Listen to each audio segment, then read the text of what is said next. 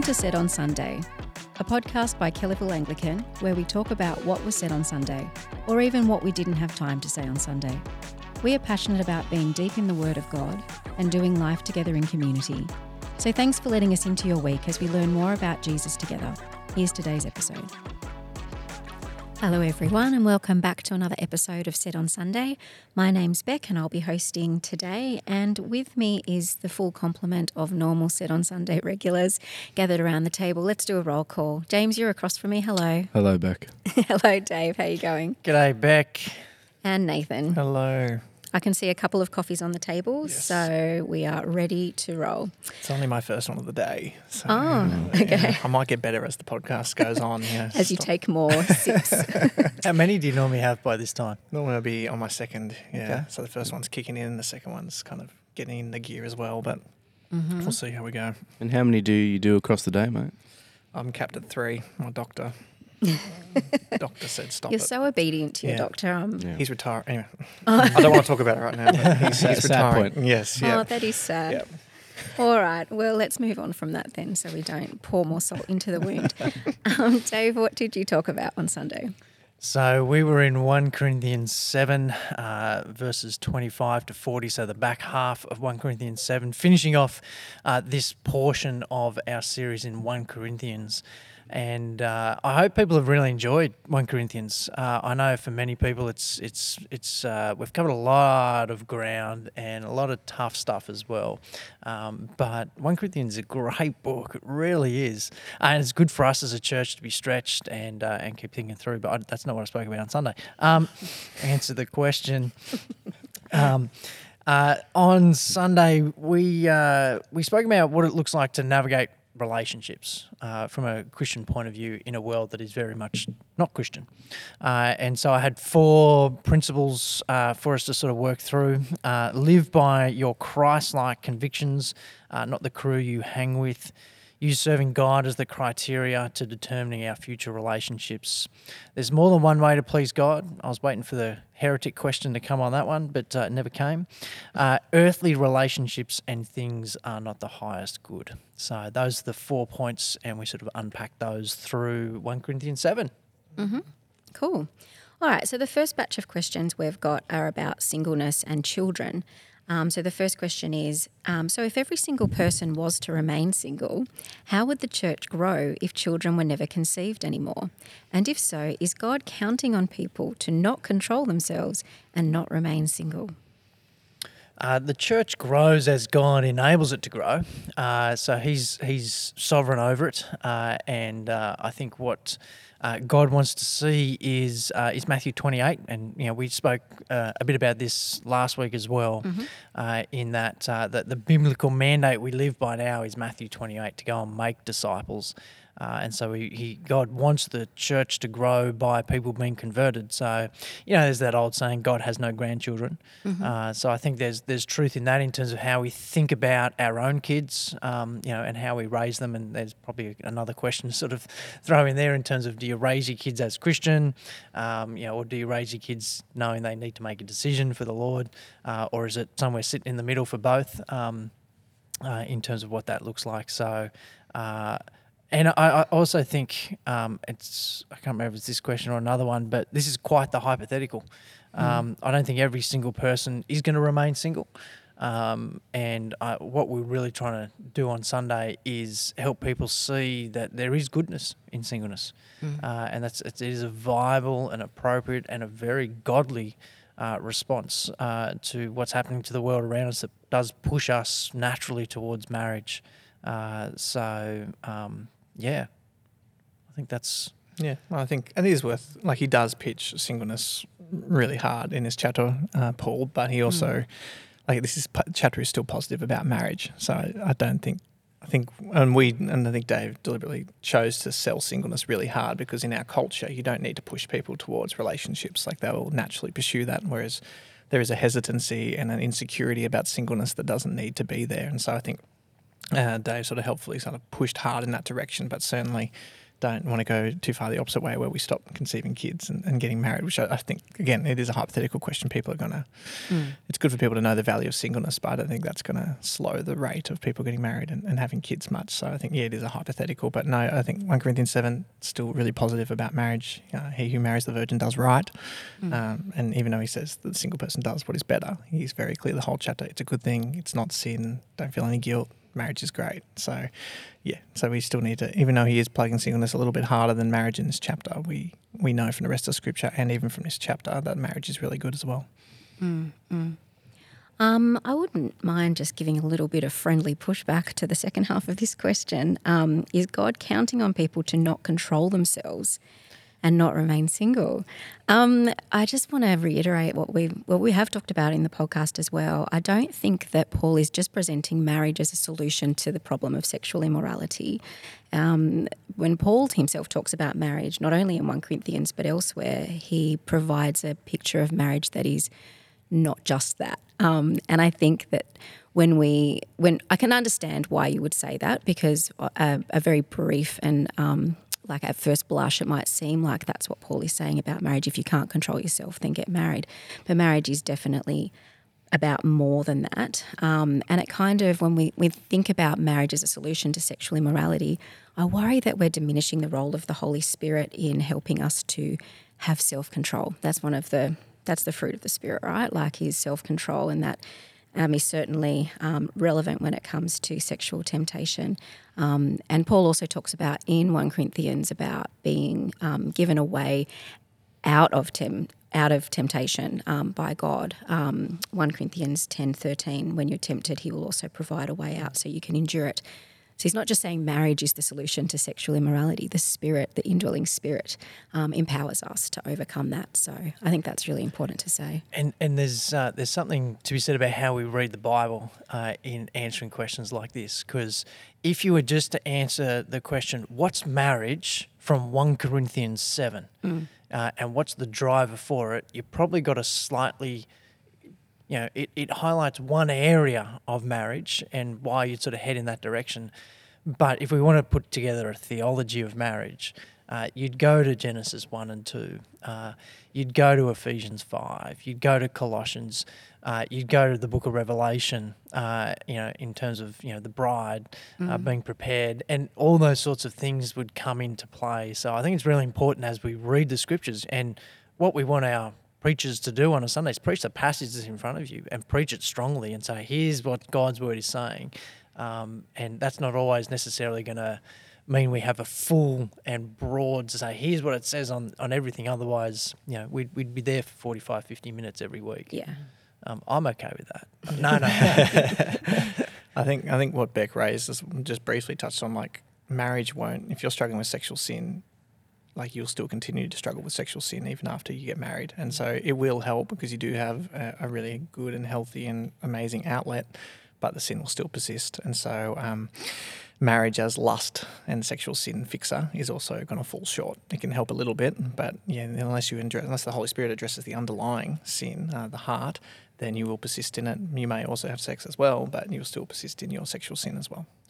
Mm-hmm. All right, next question. It seems God's preference is for man and woman not to marry, but then God also loves children. In the Old Testament, his promises are around prospering and family growth. How does that fit in with this preference? Yeah, it's a pretty similar question to the one just before.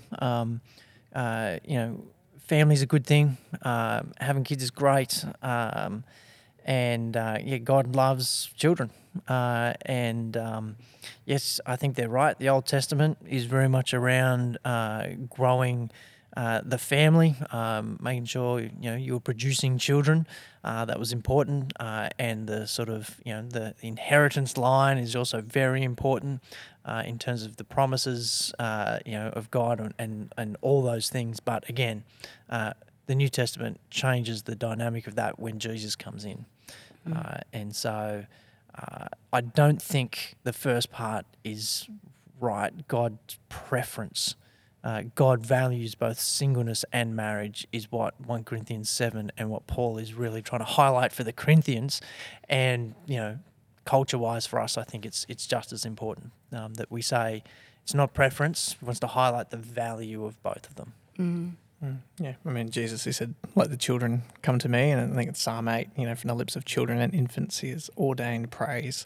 So yeah, God loves kids and wants them trained and to walk in the ways of the Lord and wants to know them and has plans for them since they're in the womb, even before that. So yeah, God loves kids. And again, I think the challenge with this text is, you got to factor in all the other texts as well. Like the Bible is very positive about marriage. And it's also very positive about singleness. The right outcome is sort of to walk away feeling really positive about both those ways of life. In Christianity, it's just our culture is so pro-marriage and so insecure about singleness so we push singleness extra hard these last 2 weeks. And so it's good that message has gotten across, but it might have gotten across too well. And people are sort of seeing marriage as a bad thing now. It's really good. But singleness is also really, really good. Yeah. And this might throw a spanner in the works, I don't know, but there is a situation where Paul encourages people to get married into Timothy, like the young widow should get married.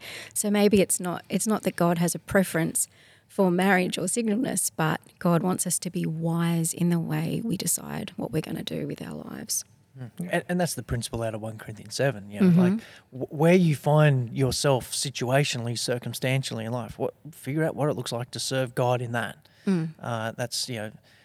That's the sort of principle that underlines where we were last week. 100%.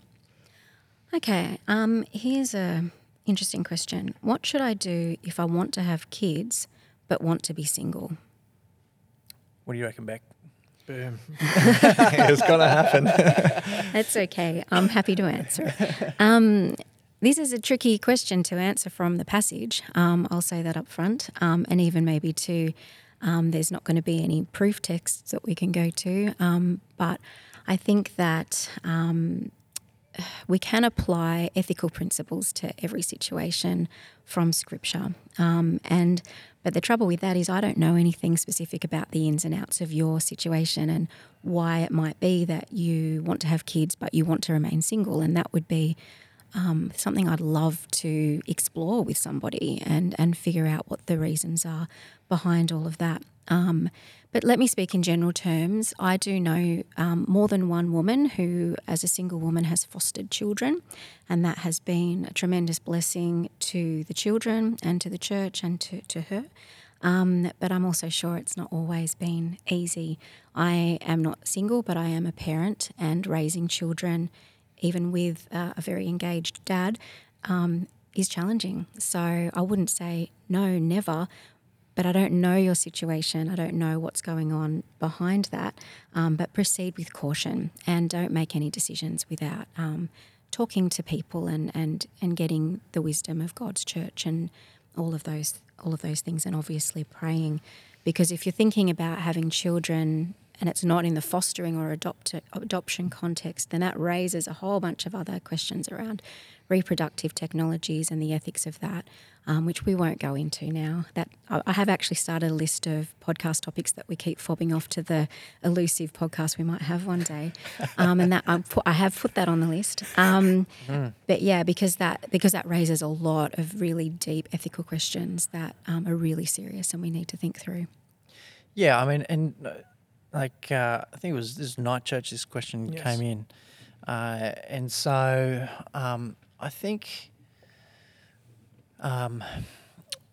when it comes to, and this sort of comes into the next question that's we're going to come to, the right and proper place for kids is in the context of marriage. The scriptures, and we talk about it in the prayer book, that's one of the great things about marriage is the right place for you to have kids. And so on Sunday when I answered, I sort of went to, these are two good godly desires. It's good to want to have kids, in the context of marriage. And, I didn't think about your situation you raised there in terms of single people and fostering. But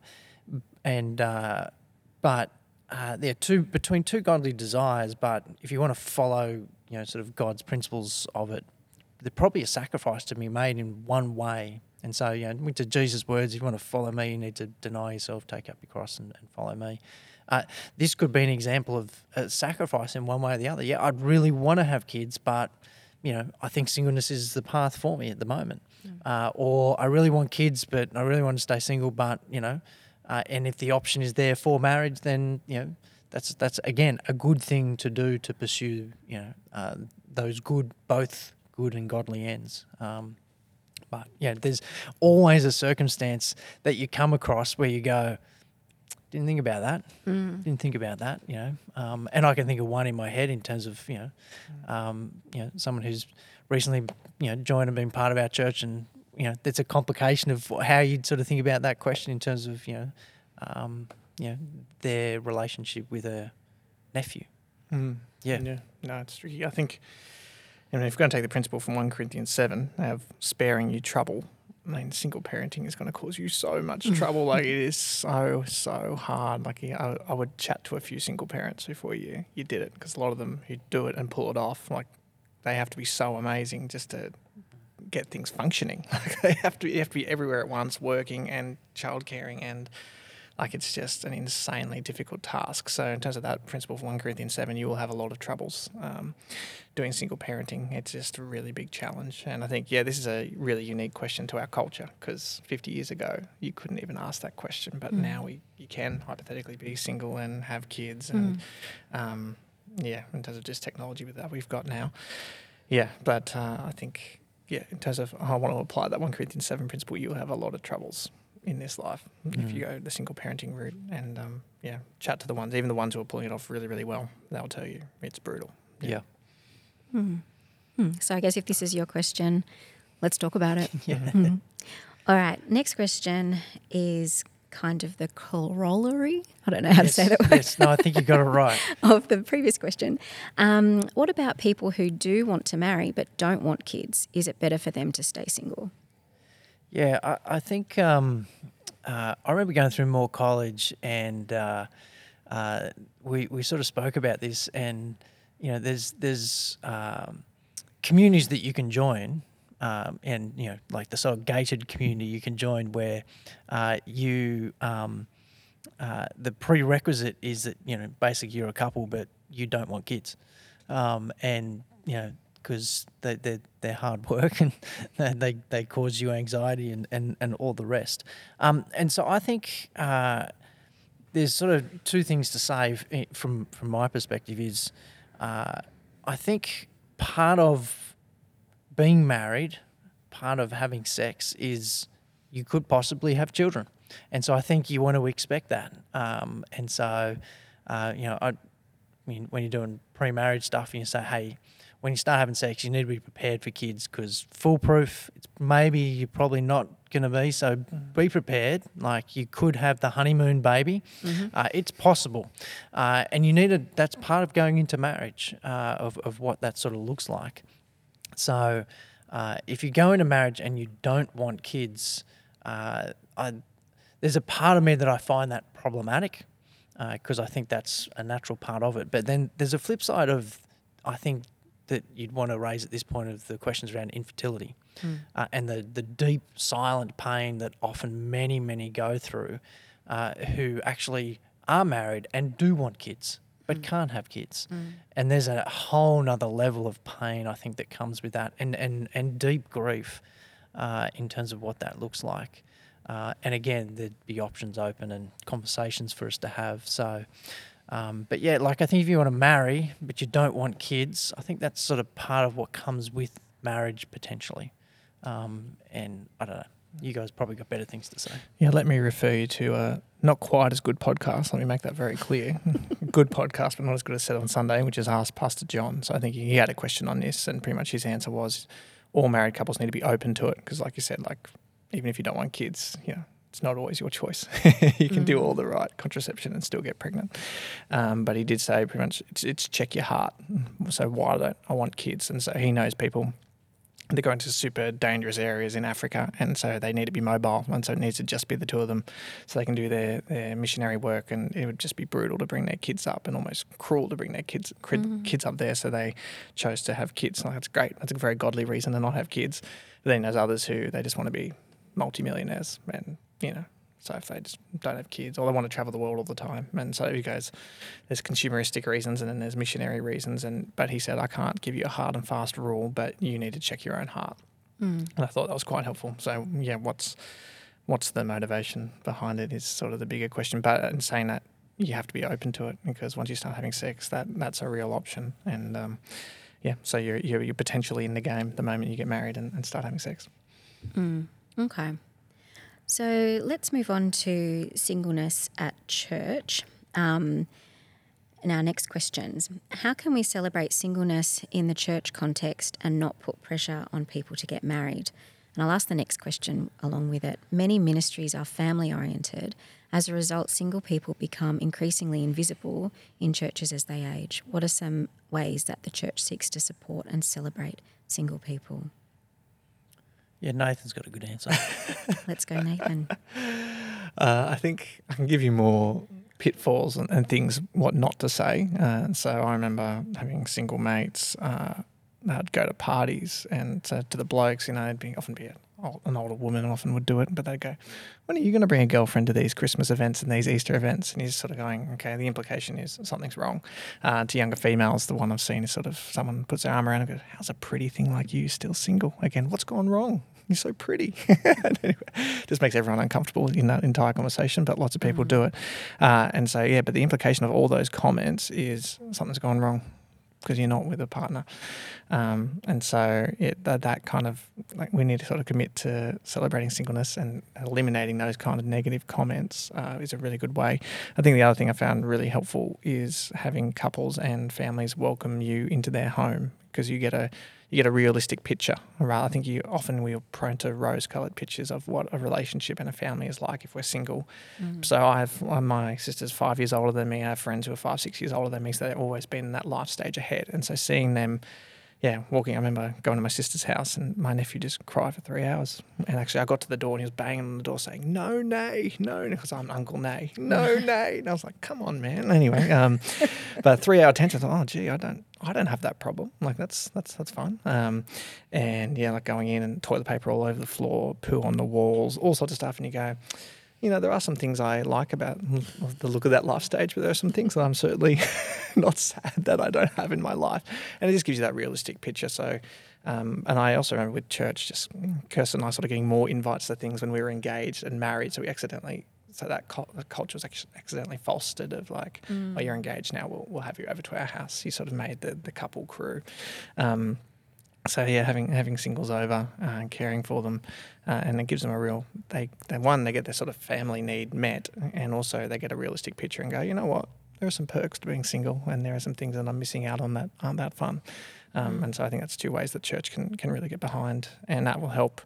It's hard for church, in terms of answering about the ministry question, it's hard for churches to put on, like, it can be really awkward if you run a singles ministry. And I think I've read books from single people saying that's cringe, please don't do that.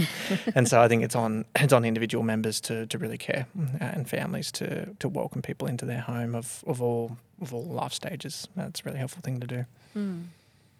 Yeah, I think as well, it's kind of cool at church when we're in mixed small groups. When I say mixed, I don't necessarily mean genders. I just mean mixed in terms of life stages and also singles and marrieds. And because then I think sometimes in a big church, as we get bigger, sometimes we can start to homogenise the people that we hang out with. I know when I've been at big churches, I would tend just to talk to other people in my situation, whereas when I've been at smaller churches, I will have a much wider demographic of different people that I would talk to after church and have community with. So I think we need to be careful not to just surround ourselves with people who are the same as us, but to open our eyes to the wider body of Christ in the way that we do small groups, in the way that we do ministry as a church. Yeah, they're really, really good responses. The only thing I'd sort of add in there is in that sort of second question, specifically as they age, because I think if you're, and I sort of spoke a little bit about this last week in terms of if you're long-term single, especially over the age of 35, it becomes really hard, when everyone else at your age and stage is married, they've got kids, and so they can feel excluded. I didn't get invited to the couples party, or that person always talks to the person who's just has that similar affinity with them. And I think if we want to be a genuine family of God, filled with brothers and sisters in Christ, then their circumstances, we need to sort of move past them in order that we can be as inclusive, and that will look different for different people. And so if you're in the classic married family, having some intentionality towards being on the lookout for who can you include, what conversations can you have, and then especially on the sort of older end of the scale when it comes to widows, or people whose marriages have ended. There's a difficulty in both those circumstances of someone who's gone through either the pain of losing a partner suddenly or the pain of their marriage ending in some way. And so we have there's just gospel opportunities on both sides of the fence, for families and for single people, perhaps, to be included in, and for us to sort of open the doors, I guess, a little bit wider. But one of the things that I love about these questions is they show, I don't think we'd having these conversation and these questions without 1 Corinthians 7. Yeah. And so how do we celebrate singleness? We open the scriptures and we see and be challenged by them as to sort of what do we actually want to be as a church family? Because without 1 Corinthians 7, we don't have this conversation. Yeah, that's right.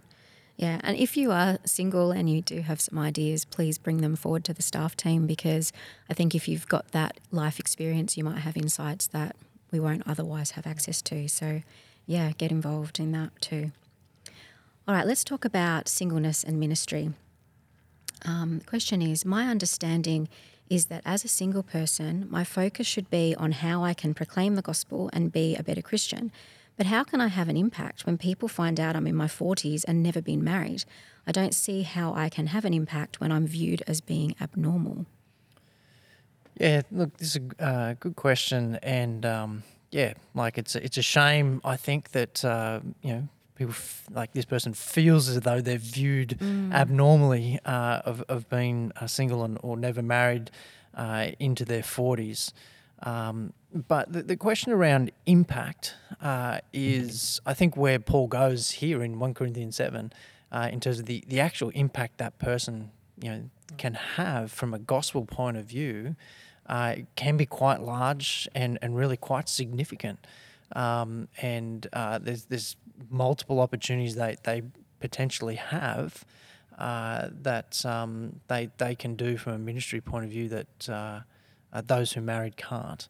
But again, when it comes to impact, depending on what they mean, we believe in a God who's sovereign, who makes things grow and sees people converted, like that's his realm. We want to bring some intentionality as a church around those things.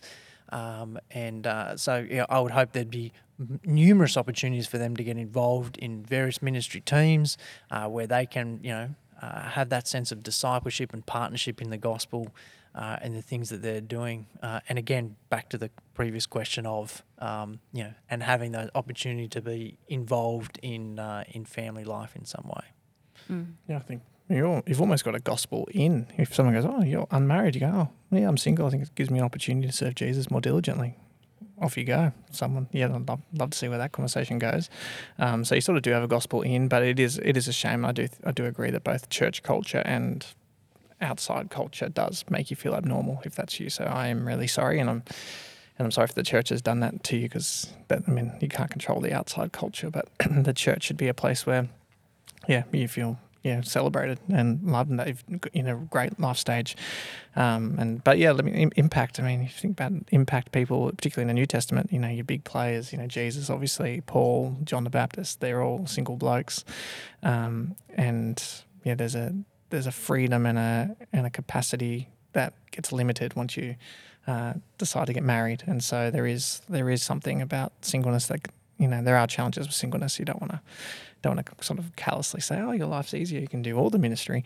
But there is once you do sign up for marriage, you have intentionally and for a good reason, reduced your capacity and your mission and ministry limits. So, no, don't. You should feel like you can have a big time impact as a single person. It's and the Bible is full of examples of men and women who go a long way as a single people. And sorry, just to jump in, like there is also ages and stages, even within marriage, of what you can and how much you can throw yourself into various things. Like the stage of life where Nathan and James are with, young kids sort of under the age of 5 that require a lot of, physicality and parenting compared to where you and I are, Beck, in terms of our kids are a bit older.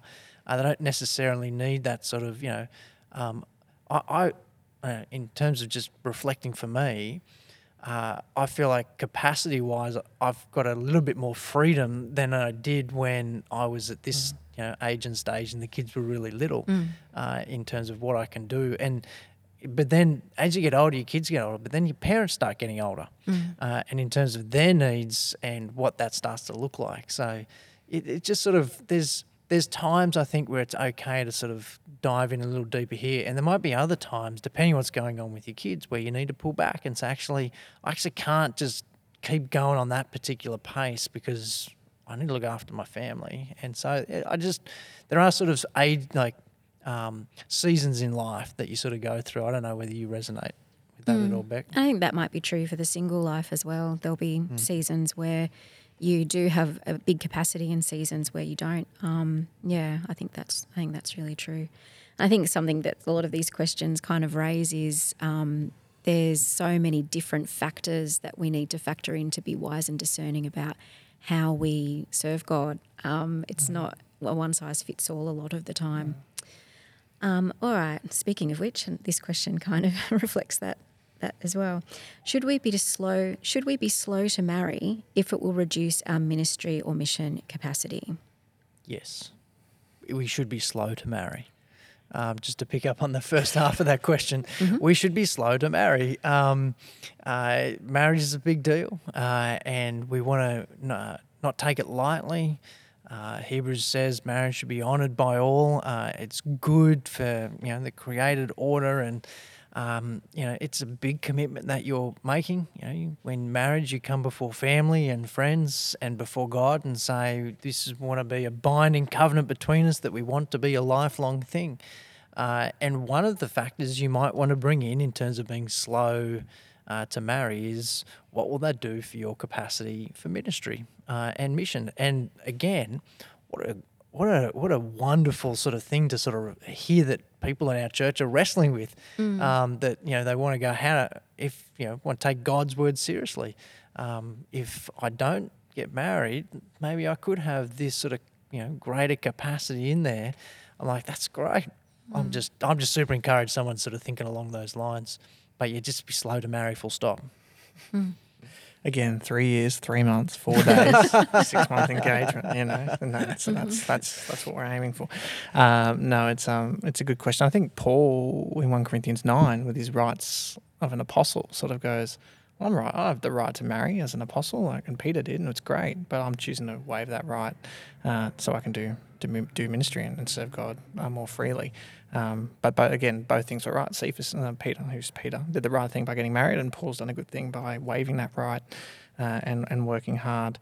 And so I think it's good advice to take it slowly heading into marriage anyway. But I do know a mate of mine did. He had a girl that he was been dating for a year, and the relationship was going great, but he took a weekend away and spent time in the Word, and I think he had a Christian book and just wrestled going, okay, I'm either going to go all in with this girl or I'm going to step out for ministry reasons. And he came back and said, no, I'm going to go ahead and marry this woman. And it was a great call. But I was encouraged by that. There's someone just very thoughtfully going, marriage is really, really good, but there is a cost. There's a cost to my ministry capacity. And so I need to weigh that up. And it was very thoughtful and prayerful and very intentional. So I do think there is wisdom to be slow.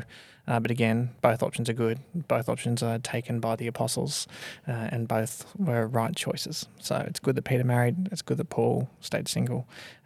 But think about it. Be very thoughtful, very prayerful, and very intentional. And I think when we uphold singleness as a really viable, beautiful option for the Christian person, it encourages us to slow down rather than to rush into marriage as well. Whereas if you think that marriage is the be all and end all, you might just rush into it. So yeah, let's slow down. It's good advice. Okay, so let's say that you are having trouble accepting your singleness. And let's got a question about that. So how do you get yourself from, quote, longing so badly for a relationship to accepting that that might not be God's plan for you right now, quote? What can you do to help yourself accept this? Keep reading 1 Corinthians 7.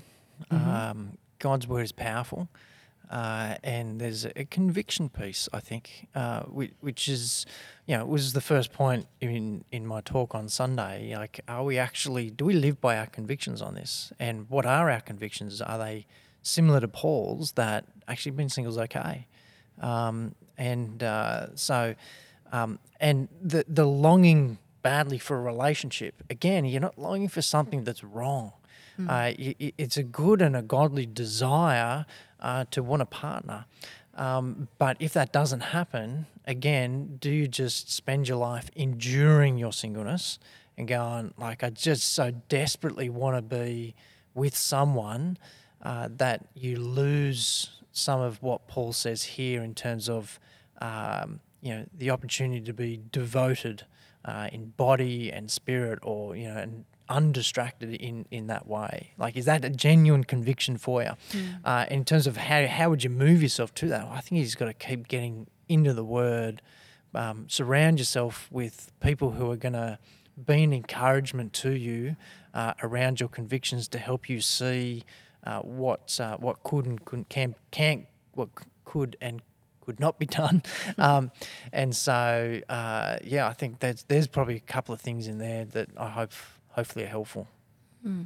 Yeah, I think humans, probably a sinful thing, but the grass is always greener on the other side. So, when you get married, you sort of you look back and go, man, that single person can do whatever they want, whenever they want, and they don't have to factor in anyone else, and they can just do their hobbies and work hard and do everything. Wow, that's lucky. And then single people sort of look at married people and go, oh, I'm lonely, and they have the answer, and I'm so, and it's not fair, kind of thing. And so the grass is always greener on the other side. But I think it's, as 1 Corinthians says, like, there's unique challenges to both. So singleness, there is that loneliness factor, there is that insecurity of why haven't I found a person? But then marriage introduces a whole set of problems as well. And so, as a single person, you're not the only one that has troubles.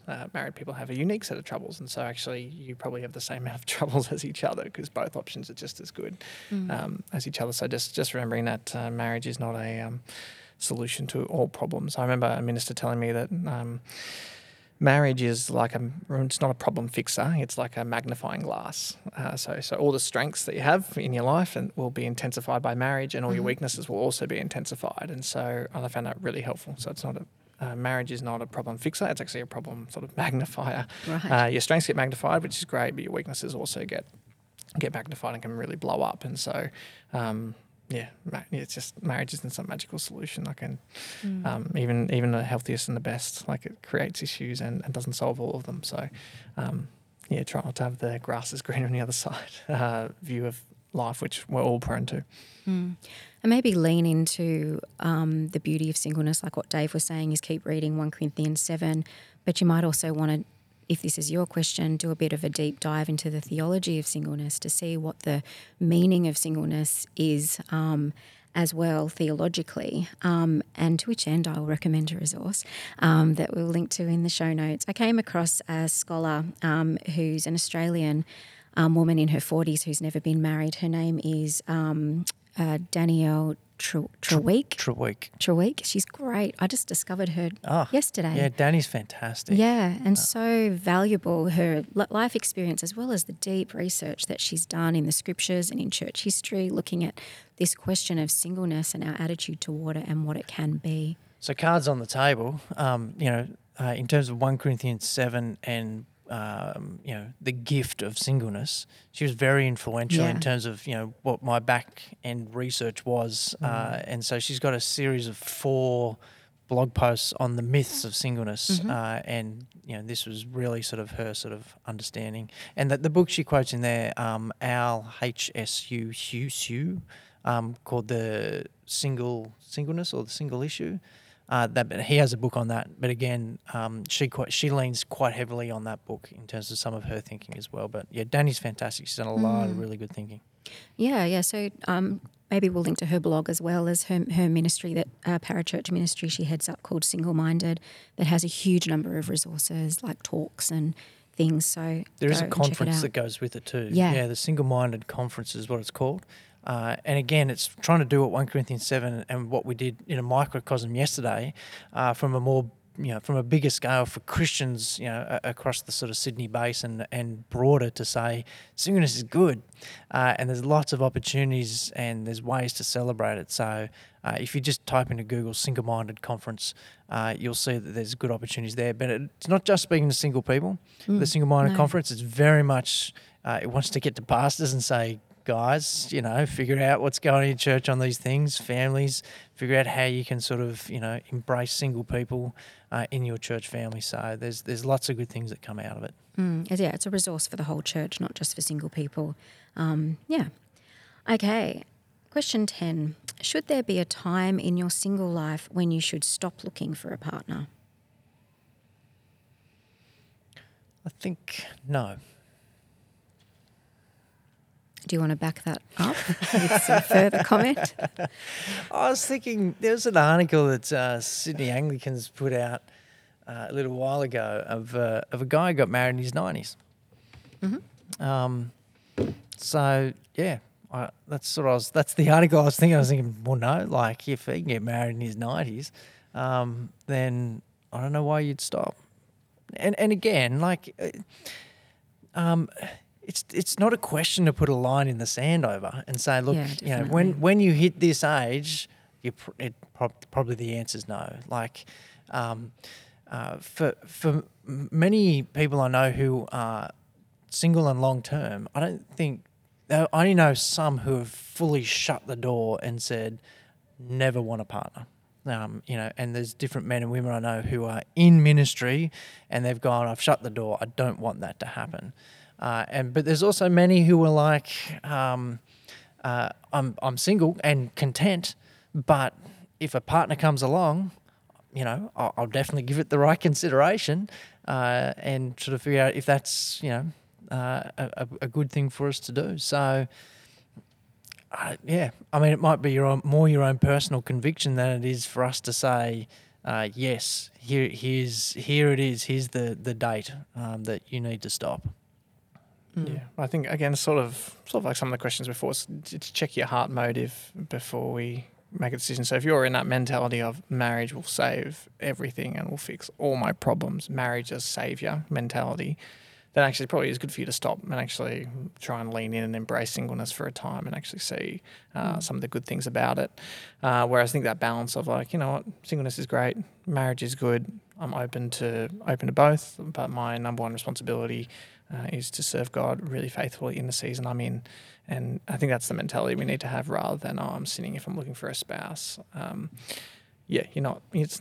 marriage is really good. So I think check your heart. What's your motivation for looking? Is it just you're content in singleness, but you also want to be open for a marriage partner? Great.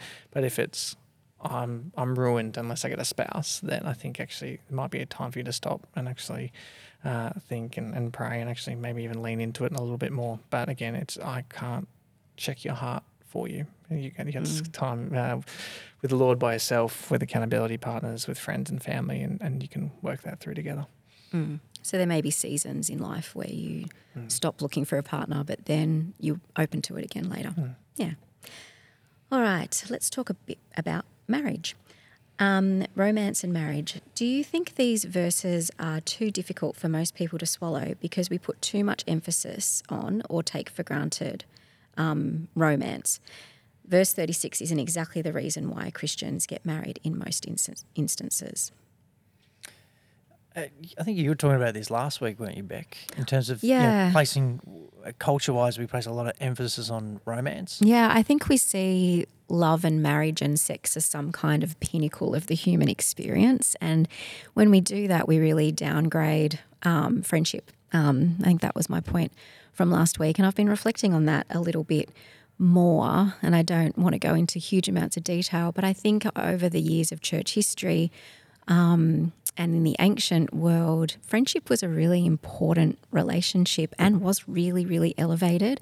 I did an assignment on Augustine and his theology of friendship for Bible College last year, which I won't tell you all about.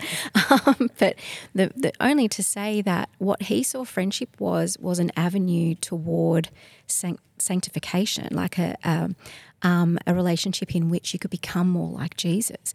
And I think we've lost a little bit of that, and because we focus on romance, romantic comedies are like such a fun genre of movie, but I think we're so drawn to it because we like that novelty around romance, and we kind of then lose what friendship provides us with, which is this endurance rather than novelty. So I do think we focus a lot on romance, and I think that I think sometimes we see it in teenagers struggling with their sexuality as well, that they have this close friend who they just love and they start thinking, oh, maybe I'm same-sex attracted. I've seen that throughout youth ministry as well. And some of those kids will be genuinely same-sex attraction. I don't want to diminish their experience, but I think there's this huge confusion around how intimate friendships can be, and as a really good thing. Yeah. There's a fascinating exchange, I think, in 1 Samuel 20 between David and Jonathan. I think it's David. It says to Jonathan, like, your love for me is better than that of 7 women. Now, why he has 7 women in his life is a separate discussion. But the problem is that there was a deep connection and intimacy between 2 mates that he found more valuable and more helpful than his marriages, which is, that's profound. Like there is, friendships can meet so many relational needs, and I do think there is that myth that it's a need. Romance is a need for survival, and we have to have that met. Whereas the Bible tells us that there are many ways to get your relational needs met, and marriage is a really nice one, but it's certainly not essential. And so that 1 Samuel 20 interaction between David and Jonathan is really interesting. The value of friendship and the way that he elevated it above romantic relationships, which was fascinating. It is, yeah. All right, next question is related directly to the passage in verse 29. How do we live as though we don't have a spouse if you are married? Yeah, so verse 29 to 31 has 5 as if not statements that sort of jump right in the middle of Paul's argument as he's working his way through. And they stand out like a bit of a sore thumb because you're like, well, hang on. You've just been talking about, better to marry and, what's it doing right here sort of in the middle of 1 Corinthians 7? And so I think the point that Paul is making is not, hey, if you're married now, just ignore your partner and just get on with your life. But there are a couple of markers in there which we went through on Sunday. The time is short, the world is passing away. And talked about the paradigm change of when Jesus comes. And the paradigm is that he's now going to return at some point. The time is short. This, if you invest into this world that is passing away, there's a foolishness to that. And so marriage is a good thing. He's for marriage. He's for singleness. What he's saying is that that's not the highest good in life. If you get married, it's not the be all and end all. But you got to remember there's 5 of them in there. He doesn't just do it with marriage. He does it with mourning. He does it with happiness. He does it with material things. He does it with being engrossed in this world because this world is passing away. And so I think he's just trying to make the point of, even as we speak on relationships and what's happening in this world, do it in the context of, well, Jesus is going to return and this world is, as it stands, isn't going to be there forever. So invest into the heavenly realm that's going to be there forever, I think is really the point that he's making in there. I've had my phone on Do Not Disturb and been sleeping in my car the last couple of nights. Are you saying that's wrong? So I took away from your sermon. Repent. I'll call cursing. Sorry. Dave confused me. No. Paul confused you. I had a brilliant explanation. It's just that you weren't listening. I find a helpful crossover text is when Jesus says, if those who don't hate their father and mother and children and choose me are not worthy of me. And the point of that Jesus is not that you should hate your family, but that your love for Jesus and your focus on Jesus should be so deep and so intense that that love is so much deeper for God and for Jesus than it is than for your family. And I think that can 1 Corinthians 7, like you're so focused on the mission of Christ, like it's so all consuming that it's sort of that's your number one attention grabber and the thing that captivates you the most, even more than your spouse. But Paul and Jesus in other books will say, love your spouse, love your kids, but your single-minded focus is God's kingdom and following Christ. And so, you love Jesus so much that compared to that, your love for your family, it's almost like hate because you love Jesus that much. So I think that's a helpful crossover text. It's not get rid of your family, but your number one love and attention and devotion goes to Jesus. Mm. You want to see your marriage in the context of eternity and its relative significance to that. Yeah. Okay, second last question. Why is it essential that a widow marries someone who belongs to the Lord? Yeah, so in verses 39 and 40, we're presented with the circumstance of someone's husband who's passed away, and Paul then gives the two options. You're free to remarry in that circumstance, but he says they must belong to the Lord. And so I think what Paul is doing is just emphasising where he's just been in terms of marriage and distraction. And I think if you marry someone who doesn't belong to the Lord, who's not a Christian, that distraction thing just is amplified, like turning it up to 10 in terms of you're not necessarily sharing one of the key markers of identity and significance for who you are with this person, for the rest of your life. And that will bring complication in terms of your ability to do ministry, supporting ministry, what your house looks like, if you're going to have kids, how you're going to raise them, what are you going to tell them, why doesn't mum or dad, whoever it is, not come to church? If marriage has got enough troubles already with two Christians, you just turn the dial up. And so I think what Paul is saying is marry someone who's a Christian. If you are too, and have that conviction that's a really good thing to do. Yeah, I think that's exactly right. And you see it play out, that Christian marrying a non-Christian. So you see that beautiful 5% where the non-Christian becomes a Christian. It's amazing. Then you see 5% in the other of sort of the opposite, where the Christian remains really committed and the spouse remains really non-committed. But the 90% in the middle is just a massive compromise where the Christian is either they've given up the faith completely, or they're around church circles, Christian circles, but they're just so distracted and compromised. So almost the 5% where the non-Christian becomes a Christian is beautiful in one way, but kind of a disaster in the other way, because it encourages the other 95%, which end in disaster, that they're going to be like the 5. And so, when you see it, you pretty much know the steps that's going to happen. The interest generally from the Christian will wane and wane and wane and wane and wane, and generally post kids, it's too hard. The spouse doesn't want to go. The kid's sick. The kid's angry. The kid's throwing a tantrum. We'll just park the faith for at least for the time being, and often for permanently. Yeah. Mm. Okay, sounds like wise advice from Paul. All right, the last question we have is a bit of a departure from 1 Corinthians 7, but it is talking about homosexuality and what the Bible says about it, which has been relevant throughout our discussion in 1 Corinthians in general. So the question is, what do I say to someone who believes, as Psalm 5:5 says, that God hates sinners, and that Romans chapter 1 teaches homosexuality is the judgment of some people for turning their backs irreversibly on God?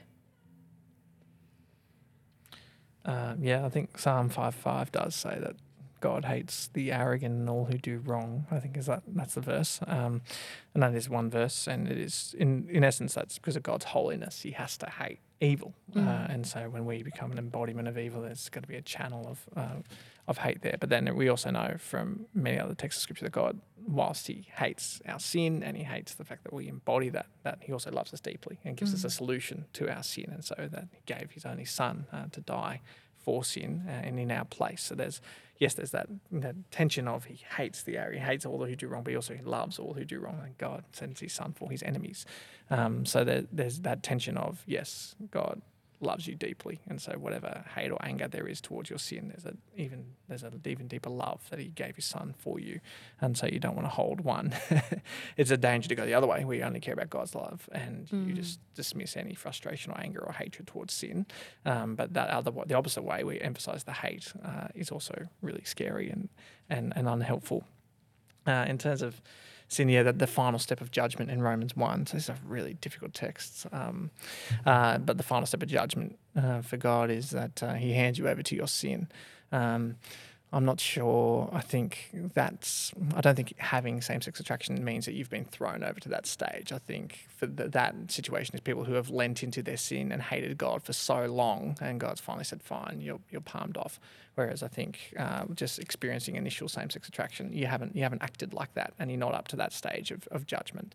And so I think it would be, again, I think it's probably someone with a very tender conscience, and they're leaning into the really negative side of both of those texts.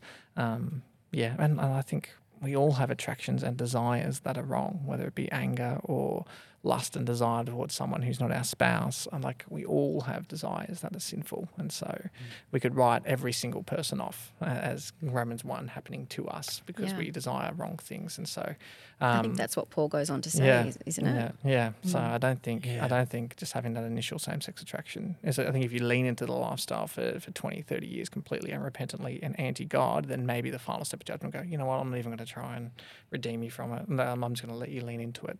But no, the initial same-sex attraction, that's not that stage. Yeah, it's worth reading just these, again, just step back slightly from the question in terms of understanding what it means to read the Bible correctly. I was just reading Psalm 5. Then, so if it starts verse, just jump in at verse 4. For you are not a God who is pleased with wickedness. With you, evil people are not welcome. And then the verse 5, the arrogant cannot stand in your presence. You hate all who do wrong. You destroy those who tell lies. The bloodthirsty and deceitful you, Lord, detest. But then you've got a contrast, verse 7. But I, so this is a psalm of David. By your great love can come into your house. In reverence I bow down towards your holy temple. You've got, as Nath was saying, the holiness of God on display. He cannot have evil in His presence. The arrogant cannot stand before Him. And here you've got David, let's just say he had some issues. He says, but I can come before your house. I mean, and you've got to read Romans 1 with the rest of Romans as well. In terms of, God has handed these people over to their desires. And you get Romans 2 and Romans 3, but no one is righteous, not even one. And then you get the great contrast of, halfway through 3, but, apart from the law, here's the righteousness that comes. Here's how salvation comes. Here's what faith looks like, Romans 4. So I understand, sort of looking at these verses going, hey, what about this? What about this? But I think we got to, in terms of when we come to read the scriptures, we need to keep reading a little bit around what's sort of going on so that we actually understand and don't make an inadvertent mistake when it comes to an application point. Yeah, definitely. You need to look at the verse in context, which I think we've said once or twice already in this podcast. And if you just open Romans 1 and have a look, he's not specifically calling out homosexuality. It's sexual immorality and idolatry, which are those kind of two broad categories of sin that a lot of sin falls under. So, gay people aren't being called out specifically in this verse. And I think that's really clear once you open the passage. All right, that was our last question. What are we doing on Sunday, and what's happening with the podcast over the holidays, Dave? Okay, so it's Easter. So if you're listening to this when it's just been released, then that will be Thursday, and there'll be Good Friday the next day. So 8:30 and 10:30, we're here at Kellyville Anglican. Archbishop Kanishka Raphael is coming to open God's Word, and then Easter Sunday we'll be in John chapter 20. looking at Thomas and what it means for him to go from seeing the evidence, believing and having life. And that's what we want for your friends and family. See the evidence of the resurrection, believe in Jesus and get the life that comes from it. So that's where we're heading over the next sort of this week. It's super exciting. I'm always love Easter. It's a really good time. But then the podcast, we're going to have a bit of a break for the next couple of weeks. And then on the first week of next term, which is the last week of April, we have a very special podcast being released that day, and we've sort of turned the tables a little bit. And Beck, you're going to be the one answering all the questions, and we dive a little bit into your journey. So we're really excited to release that, and then we'll dive back into Said on Sunday in our new sermon series in 1 Samuel. And I think Nathan's leading us out of the gate for the first few in 1 Samuel. Start with a bang. Sounds good. It's all downhill from there. I think I finished the series, mate. It's all downhill from there. I'm sure it's not. I look forward to it. Thank you for joining us, everyone, and we hope to see you at Easter time. Thanks for listening to this episode. We'd love you to join us at Kellyville Anglican any Sunday at 8:30, 10:30 or 6:15 p.m. If you can't visit us in person, you can also join us online. You can find out more information at www.ka.church. So come join us and see for yourself what is said on Sunday.